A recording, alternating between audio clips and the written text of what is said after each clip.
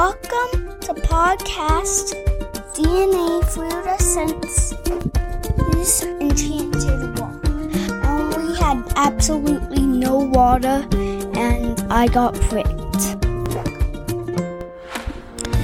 No matter the experience of the hiker, sometimes you still fall into difficulties when you're hiking, especially when you're hiking with kids. You always have to make sure that you have snacks, you have plenty of water or fluids, and you make sure that you take a route that's safe for the kids or that you feel comfortable with the kids with, and is not too difficult for everyone. However, no matter how well you plan, there is still issues that may come about. And during our visit over to Enchanted Rock, that's exactly what happened. We have gotten used to actually going out in the rain, in the snow, on the ice, whatever weather conditions are presented to us. And mainly this is because we lived in Alaska, and then also because our daughter's PMLE, we learned that to go out in the dark, to go out during rainy days and dark days, and not let anything stop us. When you're on vacation, you only have a limited amount of time. So you want to take advantage of every day that you're there.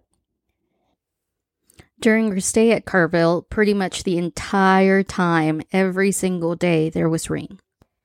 So when the hike began, it was very slippery. You know, you're actually going through rocks and things like that, and it's a very slippery area, especially when it's wet. So a lot of the trails were already closed, and they only had the loop trail for us to go through. And at the ranger station, visitor center, they told us that it was just a 4-mile hike. However, on the map, it was stating that it was a 4.6-mile hike. And because we didn't really bother to double check the information, we were under the impression that it was just going to be no more than a 4-mile hike. The hike started off with a nice light rain and a slightly muddy trail, but it wasn't bad. We thought we were going to be going on at most a 4-mile hike, and Anna and I both thought that we'd probably go for a couple miles before the kids would say that they had enough. But we ended up getting halfway through the hike, and we asked the kids if they wanted to go further, and they said yes. And what we thought was going to be another 1.5 miles ended up being another 2.5 to 3 miles. And the hike actually ended up just under 5 miles, actually. But we only packed enough water for about the first 2 miles. We had plenty of snacks and everything, but the rain went away, and it gave way to a nice warm day. Towards the end of the trail, we had to turn around because the trail was flooded, which added to the total length of the hike. But fortunately, we did find a water fountain. I guess that's the other thing we didn't mention, is that at this park, at Enchanted Rock, they basically did not have any water available, any water fountains or anything. So Because of the drought. And but we were fortunate enough to find a group camping area that had a water fountain available right towards the end of the hike. They had actually rerouted part of the trail due to earlier bad weather and erosion on the trail. And then, so that made it a little bit longer. And then on top of that, the new trail was actually flooded out in a large section towards the end. And we ended up having to hike up to the nearest highway, walk down the highway, and go back to the park. And that's where we ended up being. It was pretty close to 5 miles by the time we were done. When we got up to the highway, Anna and the kids hung back, and I tried to walk a little bit faster to get back to our vehicle, where we still had plenty of water packed in the car to drink. But overall, it was a really great experience. I got to carry my son across a little creek. It was a little bit too deep for him to cross on his own, but Anna and our daughter were able to navigate the creek on their own. I think the most interesting thing that I heard from the kids is we learned perseverance, Dad. We learned perseverance. So they persevered even though we had limited amount of water. They were well fed. There were lots of challenges on the way, including the day actually got quite warm from where we started. And they made it through, and they were quite proud of themselves at the end of the hike. There was a little bit of whining, before we got to the end of the hike, but they had a good lesson from, how to persevere and continue on. So with our daughter's PMLE and the sun coming out halfway through, we actually had to take tons of breaks and find shade for her, and she started getting her headaches. So we figured that she needed a little bit more water to see if it would ease her headaches. And she took most of the water from all of us, her and her brother. So Joe and I decided to stop drinking at that point. That alone, because every time that we stopped, it was at least 5 to 10 minutes when we found shade for her to cool off a bit.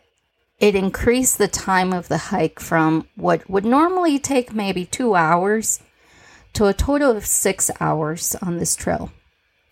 And during this time, it wasn't all that bad, because when we rested, kids had time to see the wildlife around, and we found some really huge, beautiful colored grasshoppers, tons of butterflies on the trail, cacti flourishing with prickly pears on them, and we didn't see any snakes, thankfully. We like to see those from a distance. What else did we see? Lots of birds. So, about halfway through the trip, we stopped and made the decision to continue on or return back to the beginning of the hike. And I was kind of the opinion that we should kind of turn around. Up to that point, it had been, light rain. It was starting, the rain had started to break, and we were starting to get a little bit of sunlight. But both the kids said, we want to go all the way. And they were gung-ho. And fortunately, we got it on recording, too. So it started getting warmer and warmer. And with the increased length of the hike, with us starting to take breaks, the need for water was more and more. Because now this couple-hour hike is now a 6-hour hike. And we were out in the sun. And I thought we were going to end up having to turn around, until we found our first little creek. And it was amazing. It just rejuvenated everybody's spirits. We actually sat there, and it was a very small creek. And we thought this was the creek that a hiker traveling the opposite direction we were traveling had told us we were going to have to navigate, and that we might have to get kind of wet. And, we thought this was the creek. It wasn't. It was a little bitty creek, but it allowed the kids and us to take our shoes off and our socks off and put our feet in the water and cool down. And then we decided we better continue on. And then we found the real creek. And maybe at its deepest point, maybe a couple feet deep. Mm-hmm. And the kids just really loved it. And every time we had to, at the first creek and at the second creek, it was like everybody's spirits lifted. It was like so much fun. And then we got past the second creek and continued on. And that's where we ran into this, I guess it wasn't a camping area. It was a group picnic area. Mm-hmm. And we had passed by it, and we continued on the trail. And then the trail started turning more muddy. Narrow. And then that little creek that we had crossed earlier had basically taken over the trail. And we were a little bit concerned about snakes in the area. So Anna and I decided it would be best if we went back to the group picnic area and see if we could find some water. And then we noticed that the highway was right above there. So we hiked back. Anna went and checked out the fountain. She found a water fountain. And yep, were operational. So we got some water, and everybody was happy again. And then we decided that it would be best to take off to the highway and continue on with our hike back to the main entrance of the park. By this time, it was already about 5:30 p.m. Our hike began around 12:15. We got there at 12. And so it had been a long day. Kids were tired. We were tired. We were grateful we found water. Once we all were satisfied with it, we decided to start going up the trail on the road. By this time, there was absolutely no phone signal anywhere on the trail, so it wasn't like I could just send Joe ahead and say, I'll call you if there's an issue with the kids, or he calls me if there's an issue with him. And another thing that you have to consider is Joe is a diabetic, and he has to really take care of that sugar levels. And with the lack of water, if you're a diabetic, you already know water has an impact. The food that you eat has an impact. How tired you are has an impact. Everything in your life has an impact on that blood sugar. And Joe has had several worrisome episodes. So I didn't want to let him go alone either, because he had not been drinking any water prior to us finding that. So it was a little unnerving with that too. From the little picnic area where we found water, once we got on the road and we were comfortable with the kids there, they were extremely tired already, as we were. I felt safer with him going ahead because we also were able to get signal from the road finally. So he went ahead and started trekking over to go get the vehicle. And it was funny because I thought it was going to be faster for him to go get it and the kids and I to go nice and slow on the trail.